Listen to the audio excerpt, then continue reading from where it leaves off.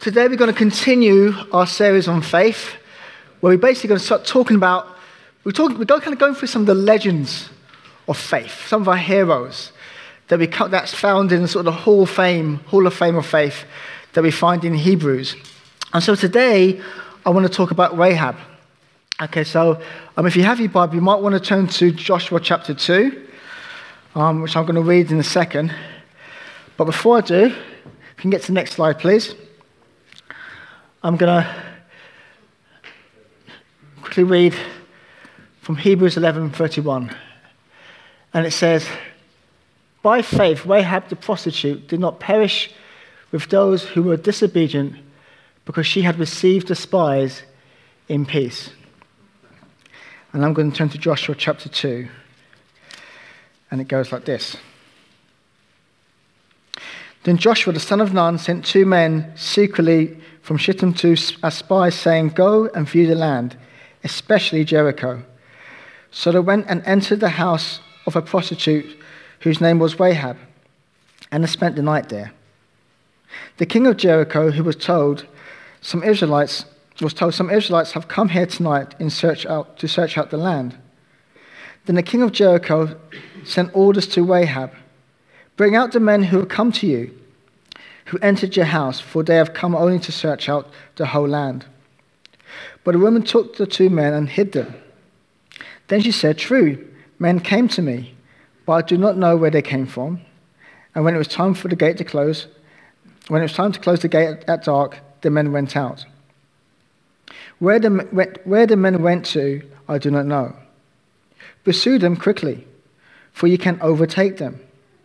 She had, however, brought them up to the roof and hidden them with the stalks of flax that she had laid out on the roof. Then the men pursued them on the way to the Jordan as far as the fords. As soon as the pursuers had gone out, the gate was shut. Before they went to sleep, she came up to them on the roof and said to the men, 'I know that the Lord has given you the land, and that dread has fallen on us all, and that all of the inhabitants of the land melt with fear before you. For we have heard how the Lord has dried up the water of the Red Sea before you when you came out of Egypt, and what you did to the 2 kings of Amorite that were before you, what were beyond the Jordan, and Sihon and Og, whom you utterly destroyed. As soon as we heard it, our hearts melted. There was no courage left in any of us because of you. The Lord your God is indeed God of heaven above and the earth below. Now then, since I have dealt kindly with you, swear to me by the Lord that you will deal kindly with my family. Give me a sign of good faith that you will spare my father and mother, my brothers and sisters, and all who belong to them, and deliver our lives from death.' Then the men said to her, 'Our life for yours. If you do not tell this business of ours, then we will deal kindly and faithfully with you when the Lord gives us this land.' Then she let them down by a rope through the window, for her house was on the outside of the city wall, and she resided within the house itself. She said to them, 'Go towards the hill country, so that the pursuers may not come upon you. Hide yourselves there for 3 days until the pursuers have returned. Then afterwards you may go your way.' Then the men said to her, 'We will be released from this oath that you have made us swear to you, if we invade your land and you do not tie this crimson cord in the window through which you let us down, and you do not gather into your house your father and mother and your brothers nor your family. If any of you go out of the doors of this house into the streets, then they shall be responsible for their own death, and we shall be innocent. But if any hand is laid upon any of you who are in the house, we shall bear the responsibility of your death. But if you tell this business of ours, then we shall be released from this oath that you made us swear to you.' She said, 'According to your words, so be it.' Then she sent them away and they departed. Then she tied a crimson cord in the window. A really famous story of Rahab.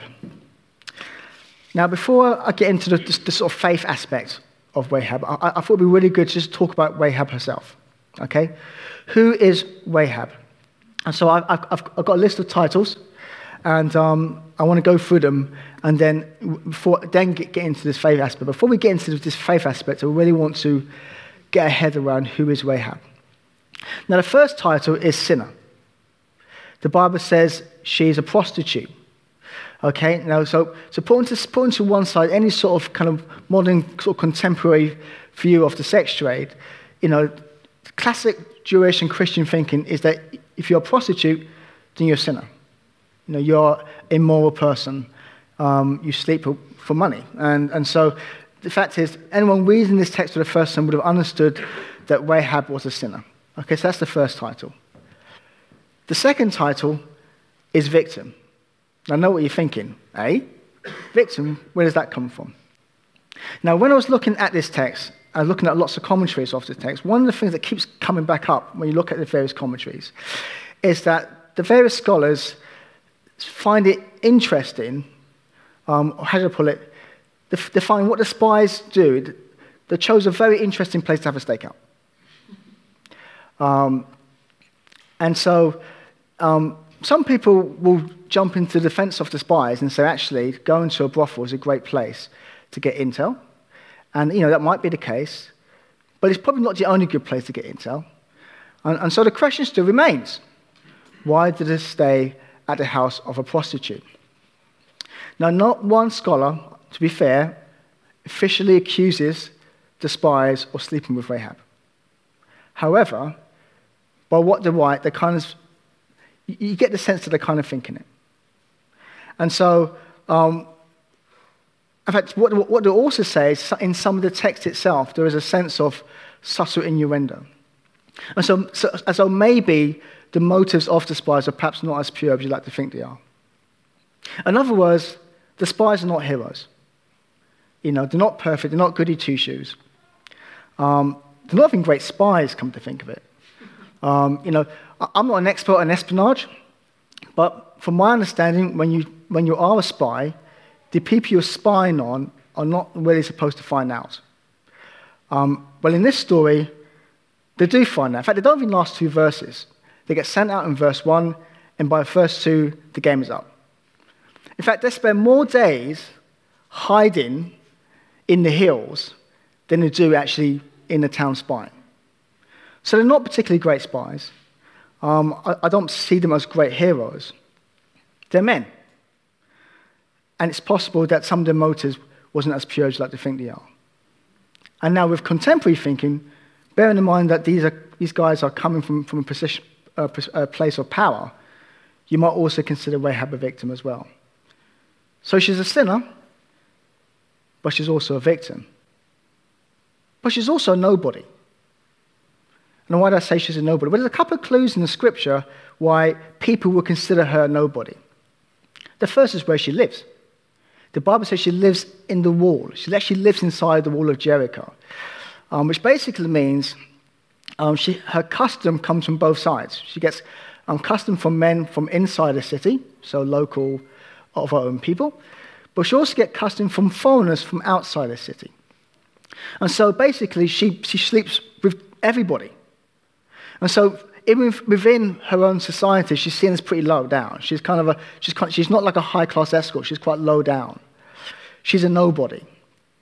The second clue we have is her name, the name Rahab. The name Rahab is not really a proper name. The name basically means prostitute. So, her parents had some high hopes for her, clearly. Some low expectation parents. To be fair, I suspect that Rahab probably wasn't her birth name. I suspect that she had a much nicer birth name, but over the years she has inherited the name Rahab because of who she is and what she does for a living. To be technical about the name Rahab, Rahab basically means vast, or broad, or wide. And so if you were to call a lady Rahab, what you're doing, you're making a very derogatory. There's a sort of sexual connotation type comment about the vastness and the breadth and the width of a part of her anatomy because she's a prostitute. It's actually it's not a nice name. It's a cruel name. It's quite a sick name, really.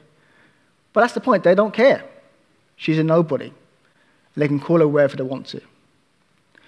And so you have this interesting character in the Bible who's a sinner, who's a victim.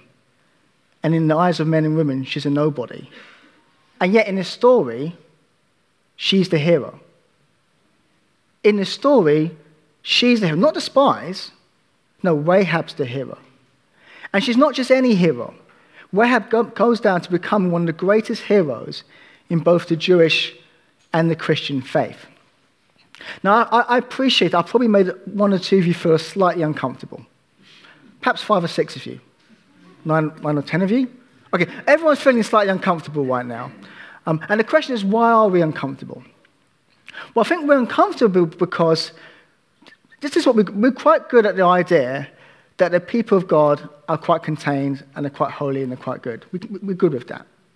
And we're quite content with the idea that someone is bad and they're quite clearly bad and they can sort of turn from the ways and join a good group. And that's good. We're good with that too. Where we struggle is if the people of God are perhaps not as perfect as we like to think they are. And where we also might struggle is when the sinner, perhaps there's some other more circumstances that makes the whole thing a little bit more complicated than we initially thought it was. And what really does a head in, what really does a head in is that God can see all this mess, and yet God can cope with it. And more than that, he can see this messy situation and this broken woman, and she is broken. She is absolutely broken. And he can look at her and make her a hero. And so for me, this story, I love this story because it's awkward and awesome. Awkward for us, awesome for God. It's a great story. Only in the Bible would you get a story like this. It's an amazing story. And so she's a hero. In God's eyes, she's a hero. And the Bible says she becomes a hero because of her faith. So I want to talk through three elements of her, 3 aspects of her faith that makes her this wonderful hero, that gets her in this hall of fame of faith. The first aspect is action. Okay, she's an action girl. If you look at the story, she basically tells us that she knew who those guys were. She knew that there were spies from the Israelites. She knew the story. She knew that they came from Egypt. She knew about the Red Sea. She knew about, just that God was with them. She believed that their God was the true God. And she knew that God was going to do something. And she believed that actually maybe God can do something with her. And so what did she do? She acted. She didn't think about it. She didn't even pray about it. She did something. She put action with her faith. James it talks about Rahab, and he says, likewise, was not Rahab the prostitute, in case you've forgotten, also justified by works when she welcomed a messenger and sent them out by another road? Basically, she walked her faith. She didn't just pray it. She didn't just think it. She did something. Now, as Protestants, I think we struggle with works, don't we? We don't like works. Works is a real no-no for us Protestants. And so when it comes to faith, we tend to think of faith more like a noun. It's like an object or frame of mind or way of thinking. We close our eyes, we try to conjure up faith. If I can close my eyes tight enough and think hard enough, then my faith will grow. But biblically, and in the story, faith is not a noun. It's a verb. Faith is something you do. Faith is an action. If you believe in God, you act accordingly. You don't have to close your eyes. You don't have to get intense about it. If you believe God's going to do something, then act and do something in response to how you believe in God. Now, we're moving into this, what I like to call now, season of 2020. We had a vision of 2020. We kind of renamed it to the goals. We're kind of moving into a season. It's a season of 2020. It's a new season for us as a church. And for us, we all have faith for what God can do. But I kind of feel there's a sense that at the moment our faith is like a noun faith. It's there, but it's like a noun. It's like an object. It's in our minds, but we now need to move it to be a verb faith. It's got to become something that we live, something that we do, something that we walk in. We need to make decisions, real decisions, real life-changing decisions in order for this stuff to happen, which is what Rahab did. So the first aspect of Rahab's faith is that it's an action. The second aspect is that I like to call faith as praxis. Get to the next slide, please. Okay, so this is the nice bit of the story. This is the bit we all love, the Crimson Cord. As Christians, we all love the Crimson Cord. In fact, to be honest, if it wasn't for the Crimson Cord, we probably wouldn't read the story. This is the bit we all look forward to when you read the story of Rahab. Now, for the benefit of those who perhaps are not so familiar with the story, the Crimson Cord is what's known as a motif. Now, Ken last week gave us a great example of a motif. He said that the Moses basket is a motif of Noah's Ark. Okay, so there's something in one story that points back to something in another story. Okay, so that was a great example. Now, the Crimson Cord is also a motif. It's something in this story, and that points back to the Passover in a previous story. Now, the Passover was the 10th and final plague that God inflicts upon the Egyptians. Okay? The Israelites were slaves to Egyptians, and God wants to set them free. And he inflicts all these plagues to, let's say, encourage the Egyptians to set them free. Now, this final plague goes like this. God was going to send an angel of death to wipe out all the firstborn of the Egyptians. But to differentiate between the houses of the Egyptians and the Israelites, what God says, I want you to find a lamb, an unblemished lamb. I want you to kill the lamb, and I want you to paint the blood over the doorposts. And then with the rest of the lamb, you don't waste it, you actually eat it. You have a wonderful sort of lamb shank dinner, and I'm getting very hungry now I'm thinking about it. So what happens is the angel of death comes over, and when he sees the blood on the Israelites' house, because it's marked, the angel of death passes over that house. Okay? It's a really famous story. And so going back to this story, we don't have a lamb. There's no blood on the doorpost, but what we have is a crimson cord hanging out of a window. But it's been used in the same way. The sense that actually the house has now been marked. So that in this case, when the Israelite army comes, they know not to destroy it. Now, as Christians, we get very excited because actually we think of it as a motive, almost like a forward motive, to Jesus, don't we? We think, there's this real sense that actually this is Jesus on the cross. And just like Jesus on the cross protects us from the destructive consequences of our sin, in the same way she's being protected from destruction. But I want to add another way of thinking about it too. Remember, she knows the story of the Israelites. She knows about the Exodus. So in a sense, by her tying this cord on the window, it's almost like a step of faith in saying, actually, I'm putting myself in that story. I'm not an Israelite, and I haven't got any blood to put on the doorpost, but by tying this rope, simply by doing this mundane action, that's a step of faith. I'm putting myself in that story. I'm making myself like an Israelite.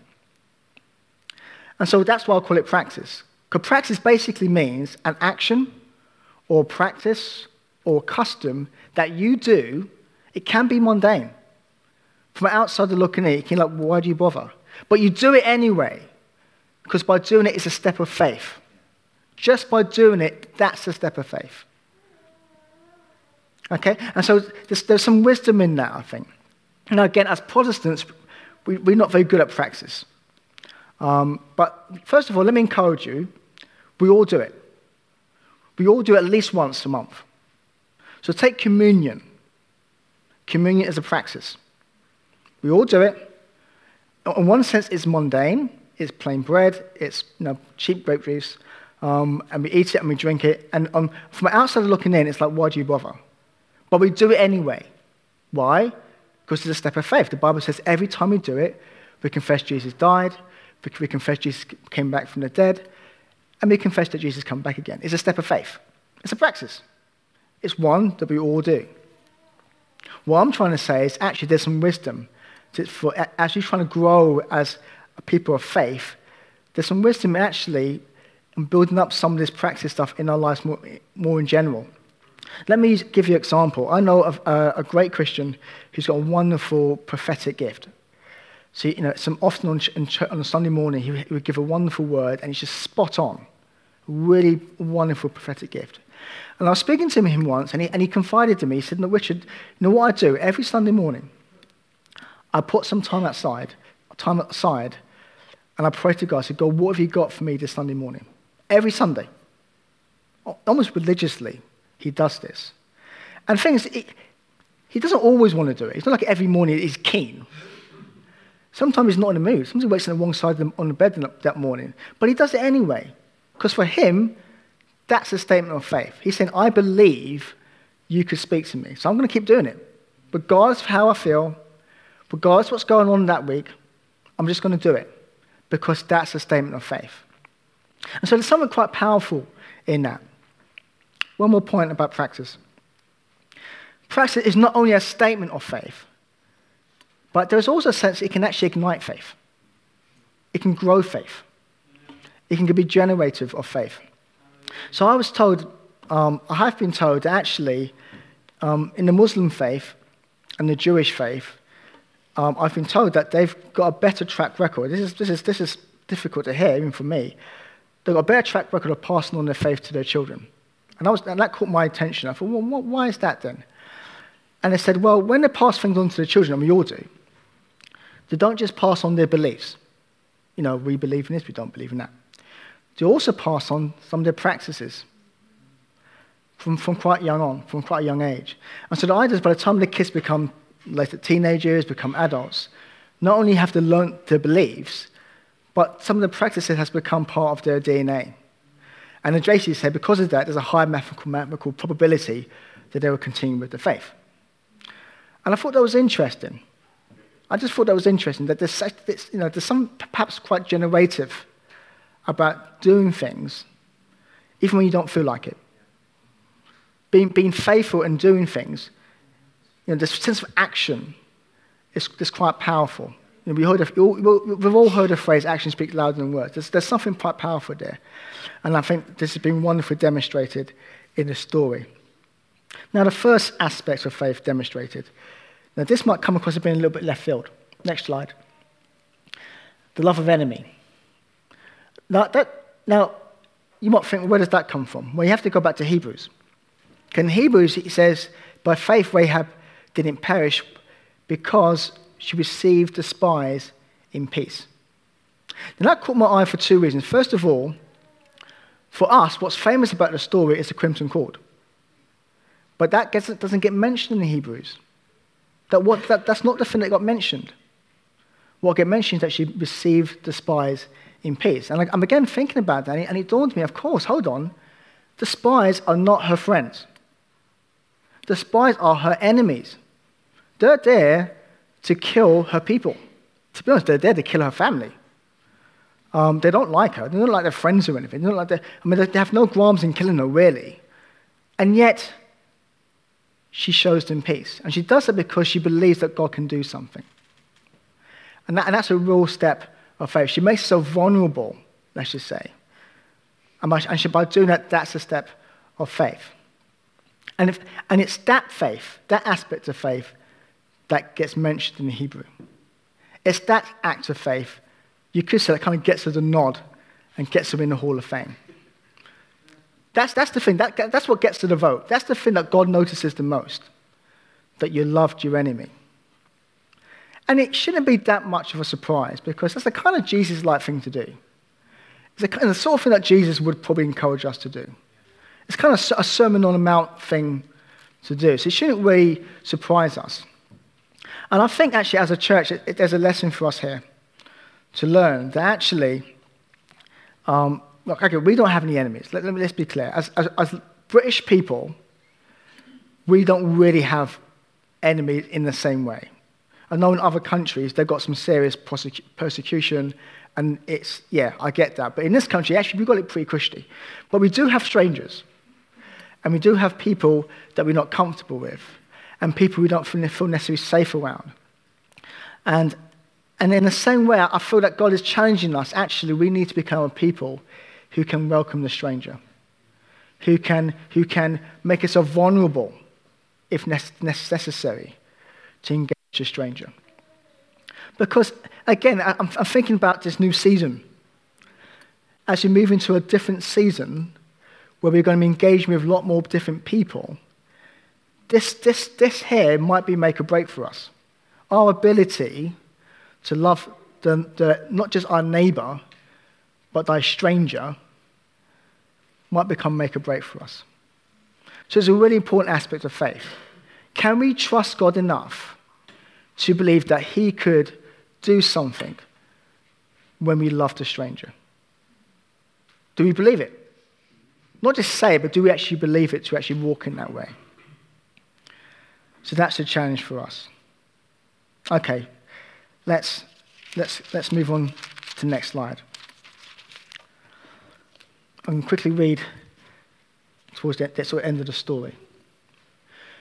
Joshua said to the two men who had spied out the land, "Go into the prostitute's house and bring the woman out of it and all who belong to her, as you swore to her."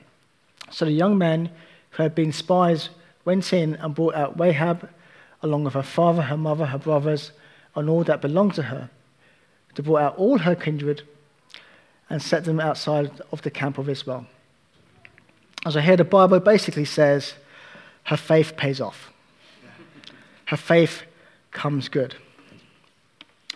What's interesting is that there's actually a bit of a kind of ripple effect, and that it's not just her that's saved.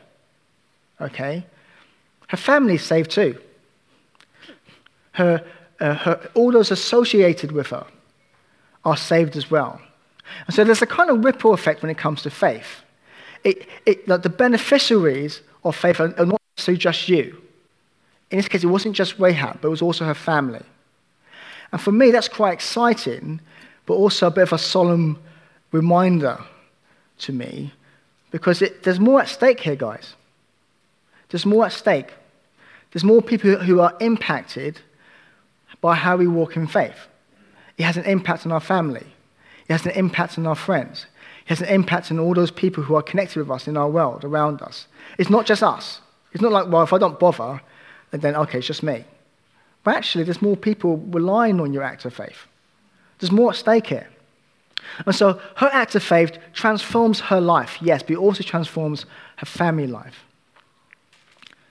But that's not all. Now, if I was to read a bit further, I was to go down to another chapter, a couple of verses, to verse 25. It says actually that her descendants, okay, they continue and they still live in Israel to this day. So there's two things here. First of all, this is not like a live recording. Okay, this story has been told reflectively. So the person writing this in Joshua has written this hundreds of years after. And he's reflecting. He said, this is what happened. And then he says, today, as in now the present day, there's still descendants. There's a community of people in Israel that are descendants of Rahab. So basically now she's got a legacy. Okay, initially she just saved her family, but now she's got a legacy. There's literally 100 years later, there's still people who are benefiting from an act of faith.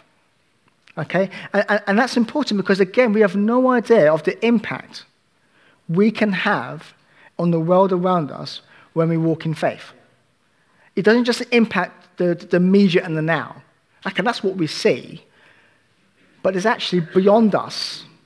Even when we're long gone, there's an impact that can happen when we walk in faith, which is quite powerful. But it doesn't just stop there either. Next slide, please. So if you were to read the Gospels and go to the Gospel of Matthew, you get to the beginning of Matthew, which for me, to be honest, I've got to confess, I'd normally skim through this bit. It's the genealogy of Jesus. All the names I struggle to pronounce. I kind of just skim through it. So so you can start reading through it, and you get to like verse 5 and say, and Salmon the father of Boaz by Rahab, and Boaz the father of Obed by Ruth, and Obed the father of Jesse. Oh, whoa, hold on. Go back a bit. Okay, Boaz the father of Obed by Ruth. No, before that. Salmon the father of Boaz by Rahab. Rahab. Rahab is in Jesus' genealogy? What? There's a bit of Rahab in Jesus? See, it turns out that Jesus is part of Rahab's legacy as well. Wow. What a legacy. And I think you can probably take this further because if you listen to Paul, he says that we are, as Christians, in Christ. So you could say that all of us are part of our legacy as well. And you could even say that every time someone gives their life to Christ, her legacy continues. And I think that's amazing. I think that's an amazing aspect to her story, an amazing testimony to her faith. That this simple woman, who I told you at the beginning, she was a victim, she was a nobody, has such a legacy. First, it goes all the way to Christ, and it continues all the way to us. And I like to believe that we can almost continue that legacy in a way that we continue to demonstrate faith. Now, we can learn from it. We can continue that legacy. We can show faith by being practical about it. It's a verb. It's an action thing. We can demonstrate faith in the sense of putting in practices where, even when we don't feel like it, we're going to do it because we know it's an act of faith and we believe God's going to do something. And also in the way we treat others, especially the outsider, and dare I say, even our enemies. Amen. Let's close in prayer. Perhaps if anyone can come up, that'd be really helpful. We've got a few minutes, so it'd be nice to respond to this.